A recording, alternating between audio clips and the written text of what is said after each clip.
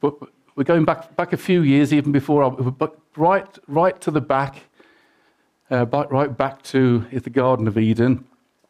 And in the beginning, when God made man and woman, he made them perfect, good and sinless. And he wanted them to be his friends. God didn't make Adam and Eve robots, did he? He didn't make them as robots. He gave them a free will, and we have a free will. Thankfully, you've made the choice in your free will today to come along to church. Unfortunately, you've got to listen to me for a few minutes. Oh, I've got at least half an hour, I think. Oh, I promise I won't go on that long. So God didn't make them as robots. He gave them a free will to choose between right and wrong, between good and bad, didn't he? He didn't want to force Adam and Eve to love him. He wanted them to freely love him. But, that's one of my favourite words, and this is a very sad but, isn't it? A very sad but. They chose, as we find that we choose often, to disobey God. They chose wrong. They preferred to please themselves rather than to obey and please God. They sinned. And so sin entered into the world. Evil, we've only got to turn that, we're looking at the situation in the world today, in Russia and Ukraine, and we see the real evidence of man's sin, don't we? Men, not only men, women, the sin in the world. Evil, we see the wrongdoing and sin are there in the life of everyone in the world. But we don't have to look to Ukraine and over to Russia. We only have to look at our own selves and look at our own hearts. So we see all the hatred and violence, greed and selfishness in the world. But when we look at our own lives, if we are truly honest with ourselves, and we need to be, don't we? We need to be honest with ourselves. It's part of our human nature. I sin, ask my wife, when I come short of God's glory and God's standard, when I come short of God's standard.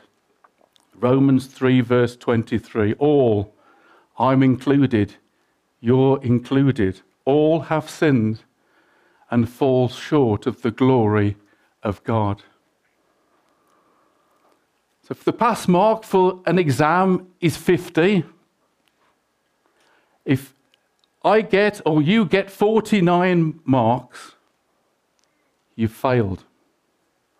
If someone else gets only 5 marks, they have failed. It's no good you or I say, we've got 49. Oh, so close to passing, so close. But it's no better. We've still failed the exam. The pass mark was 50, and we've only got 49. Both have failed. The ones who've got 49 and the ones who've only got 5. But we think, don't we? We can think, well, I'm not too bad. Better than most.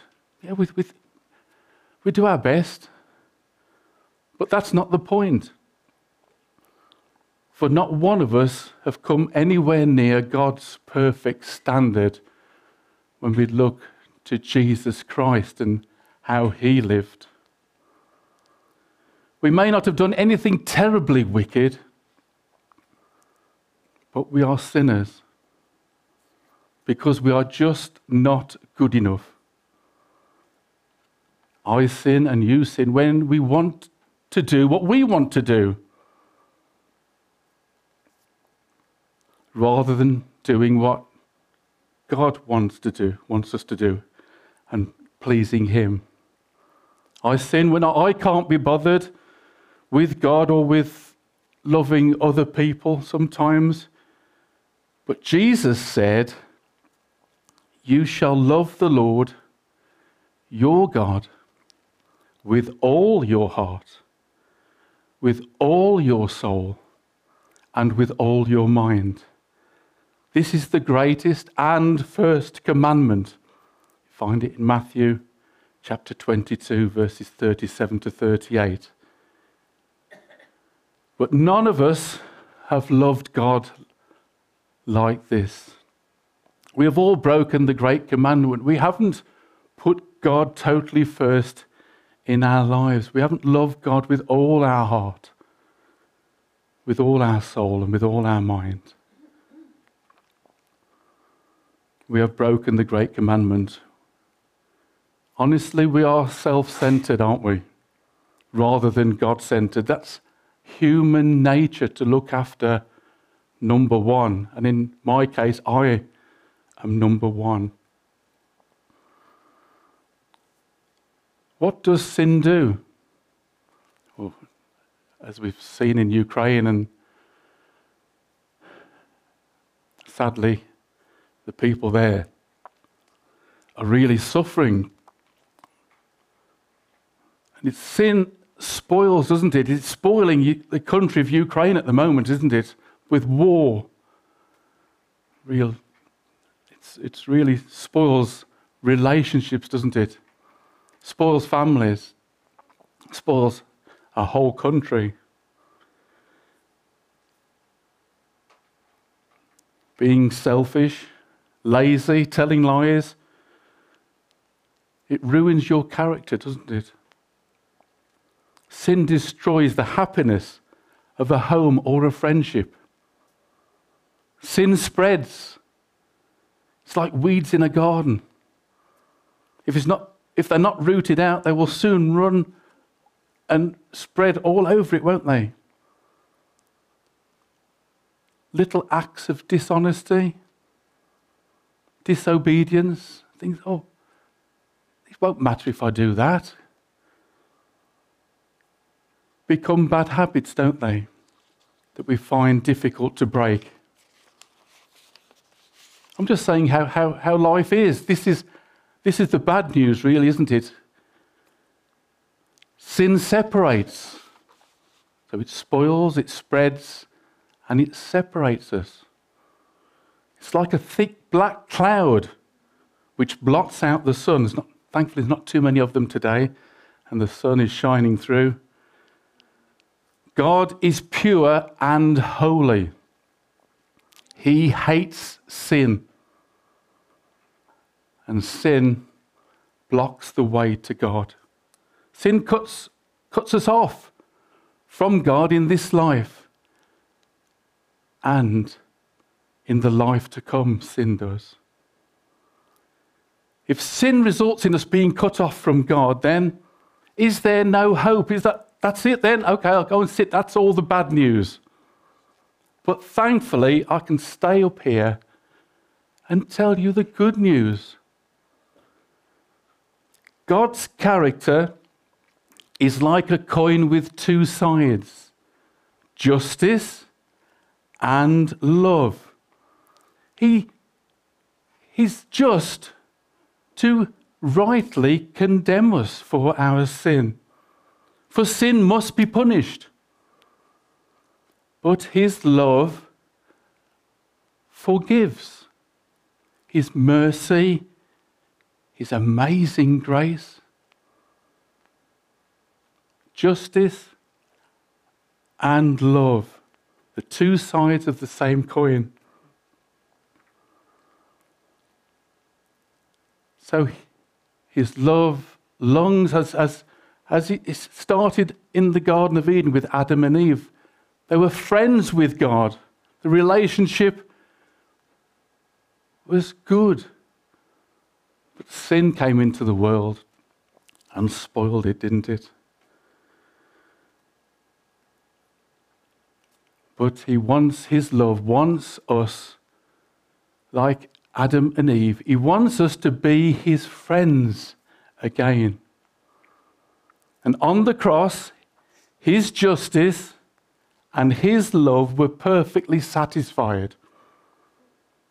As we've recently, whoever chose the songs, brilliant songs this morning, I was getting emotional even before I came up to speak to you.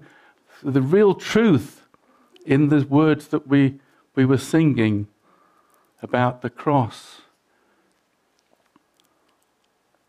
On the cross, his justice and love were perfectly satisfied. Sin had to be punished.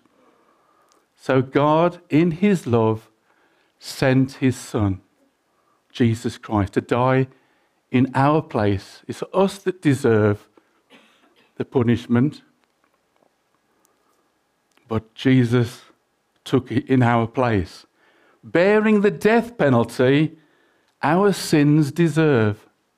The wages of sin, the Bible tells us, is death.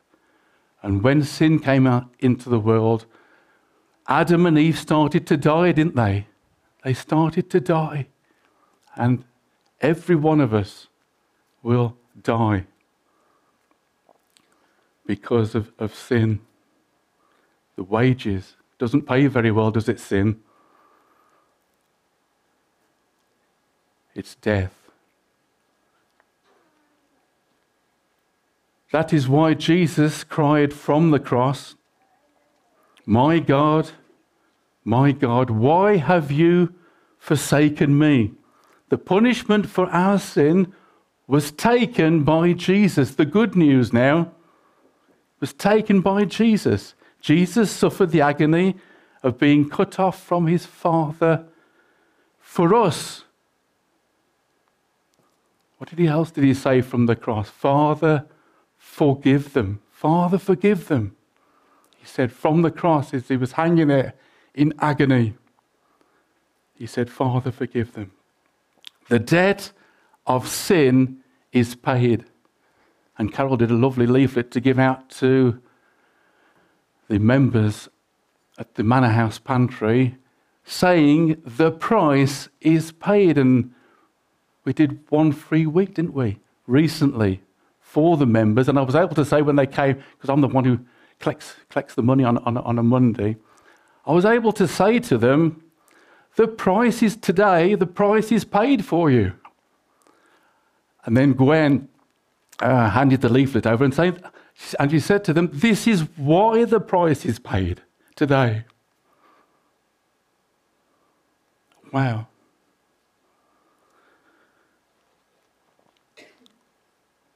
His work of saving you from hell, remember that. Saving you from hell and eternal separation from God is finished. The work is done. His body was put in a tomb, which we sang about, didn't we? And a great stone rolled across the entrance. But, fantastic but, he rose from the grave. He is alive. He won the victory over sin and death. What is your response to the Easter story? What does God require of you? What's your part? You've heard basically the gospel this morning. You've heard the bad news and you've heard the good news. What is your response to it? We have something to admit. We need to be deeply sorry for our sin and to turn from all we know to be wrong and turn to God. In the Bible, that's called repentance. And that's one of the first things that Jesus started to preach, wasn't it? In Nazareth. Repent, he said. We all have something to admit. As I said, we need to be honest with ourselves this morning. We have something to believe, that Jesus died on the cross, bearing all the guilt and penalty for our sin. It needs to be personal. also we have something to consider. That Jesus never promised it would be easy to follow him. Expect opposition, maybe sneers, misunderstanding. But there's something for you to do. Put your trust and faith in Jesus Christ. To be Lord over you. To be your Saviour. To cleanse you of your sin. To be your friend. And to be your guide. And be with you always. Put God first in your life. That's what we need to do. Put God first. In your relationships, in your family, in your work, your time, and even your money. Put God first. I hope you all have a sense of your need to know Jesus. Every one of you, that you know that you have a need of Jesus, the one and only Saviour. As a Christian, more good news, you are a member of God's family as a Christian. You have in Jesus Christ an all-powerful, ever-present friend. You do. You have a real present friend always. Another question then, are you a Christian? Do you have a personal faith in Jesus? You may be thinking, well, Simon, what does that really mean? Some years ago, there was a man who became interested in climbing. A little story I found here, Personal Faith in Jesus. It's a book published by Blythswood Care I was reading. Can I Find Peace, it's called. Have you found peace? Do you know peace with God? So there was a man who became interested in climbing. I think, there's a picture there of a climber. After a while, he was able to climb high mountains and able to tackle sheer rock faces. One time, however, he got into difficulties. On this occasion, he was descending a cliff. His ropes became entangled. He could neither go up nor down. A friend who was with him went for help. The man who led the rescue party secured a rope at the top of the same cliff and climbed down till he was beside the man who had got stuck. He clamped the man who needed help to the rescuer's own rope, the ropes of the man who needed to be rescued. He took out a knife and began to cut through the ropes of the man who needed to be rescued. At that point, the man being rescued screamed, "No!" His voice echoed all down the valley below. He could not bear to see these ropes, on which he had been depending till now, being cut. He felt that he still needed them to hold him up. But he had to allow his rescuer to cut these ropes for the rescue to go ahead. The Bible tells us that we have got our ropes entangled, that we need to be rescued. It describes Jesus coming down to where we are, coming alongside us. We may want to think about the good things we have done, or about the church connection with our family, which our family used to have. But these are ropes that need to be cut, so that we can hang with all our weight on the rope of God's salvation, which Jesus has brought to us. We will never know that the rope can hold us until we lean on it with all our weight. leaning on Jesus alone, depending completely on what he has done on the cross for our salvation. That is what it means to have real faith in him. So, what is the gospel in a nutshell?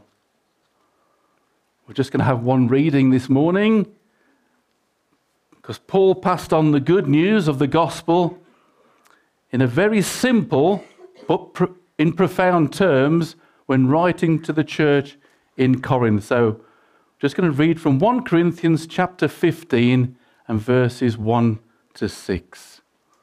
Okay. Now, brothers, and I'll add in sisters as well. Now, brothers and sisters, I want to remind you of the gospel I preached to you, which you received and on which you have taken your stand. Have you?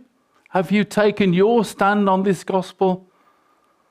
By this gospel, you are saved, if you hold firmly to the word I preached to you. Otherwise, you have believed in vain.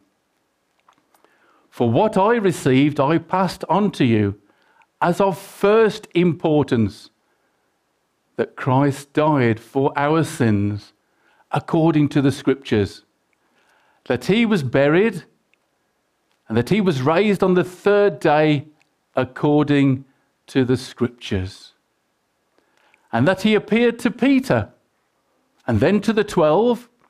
After that, he appeared to more than 500 of the brothers at the same time, most of them whom are still living, though some have fallen asleep.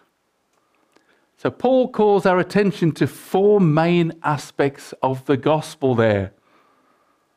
Number one, Jesus died for our sins. Do you know that? Have you put your personal faith in knowing that Jesus has died for for my sin? Jesus was buried. Secondly, Jesus was buried to prove that he had died. Thirdly, Jesus rose from the dead on the third day according to the Scriptures. The Bible told us about it. And even Jesus said, didn't he? Jesus said this was going to happen. Jesus rose from the dead on the third day according to the Scriptures to show that he is the Son of God who successfully defeated death, which we sang about, the victory. We have the victory. And fourthly, Jesus appeared to many people. Was it 500 at one time, wasn't it? In that reading there. To prove that he is alive from the dead. So if the gospel is the good news, that's what I'm giving you this morning. I've given you all the bad news, but the gospel is the good news about our salvation. That is, what was it? The first importance, Paul said, writing to the church at Corinth. This is number one. This should be your priority. If you've never considered this before in your life, I trust that you all have and have put your faith. But if you haven't, if you've never considered this in your own lives, that you would see this as very important, that you need to put your personal faith in Jesus. But if the gospel is the good news about our salvation, and it's so important, well, it's salvation from what? That's the question, another question to ask, isn't it? Salvation from what? As I've mentioned, we live in a broken world, and the evidence is all around us. We need to see that we are in a broken relationship with God. And that's the consequence of sin, which Jesus came to restore. We all need the gospel. and the real certain hope that the gospel gives us. We all need it. There must be a response. Every time God's message is spoken, there is a response. And what is your response today?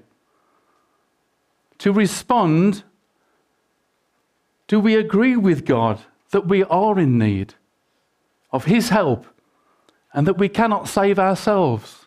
Have we come to that point in our lives? Have we recognized what Jesus Christ has done in our place and accept that gift that He offers by trusting in Jesus alone? Do we turn away from sin and turn towards God because of His help?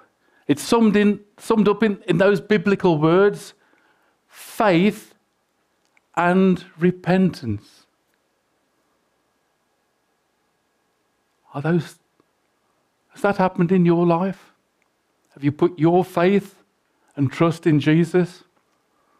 Have you repented of your sin and realized that you need Jesus?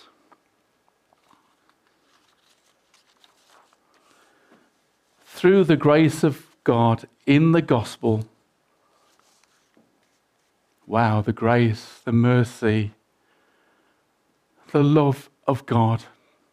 As I said, it's like a two-sided coin. Thank you that you are just, God. Thank you that you love also. We have our relationship with God restored. We receive the promise of eternal life, and we become part of God's family. The gospel is the most powerful and most important message of hope in a broken world. And to respond to the good news gospel message of Jesus, if you've never prayed to God before, I trust that you would use this prayer thoughtfully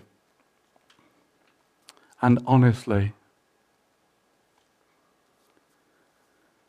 Lord God, you are my creator. I confess that in my thoughts, my words, and actions, I have not lived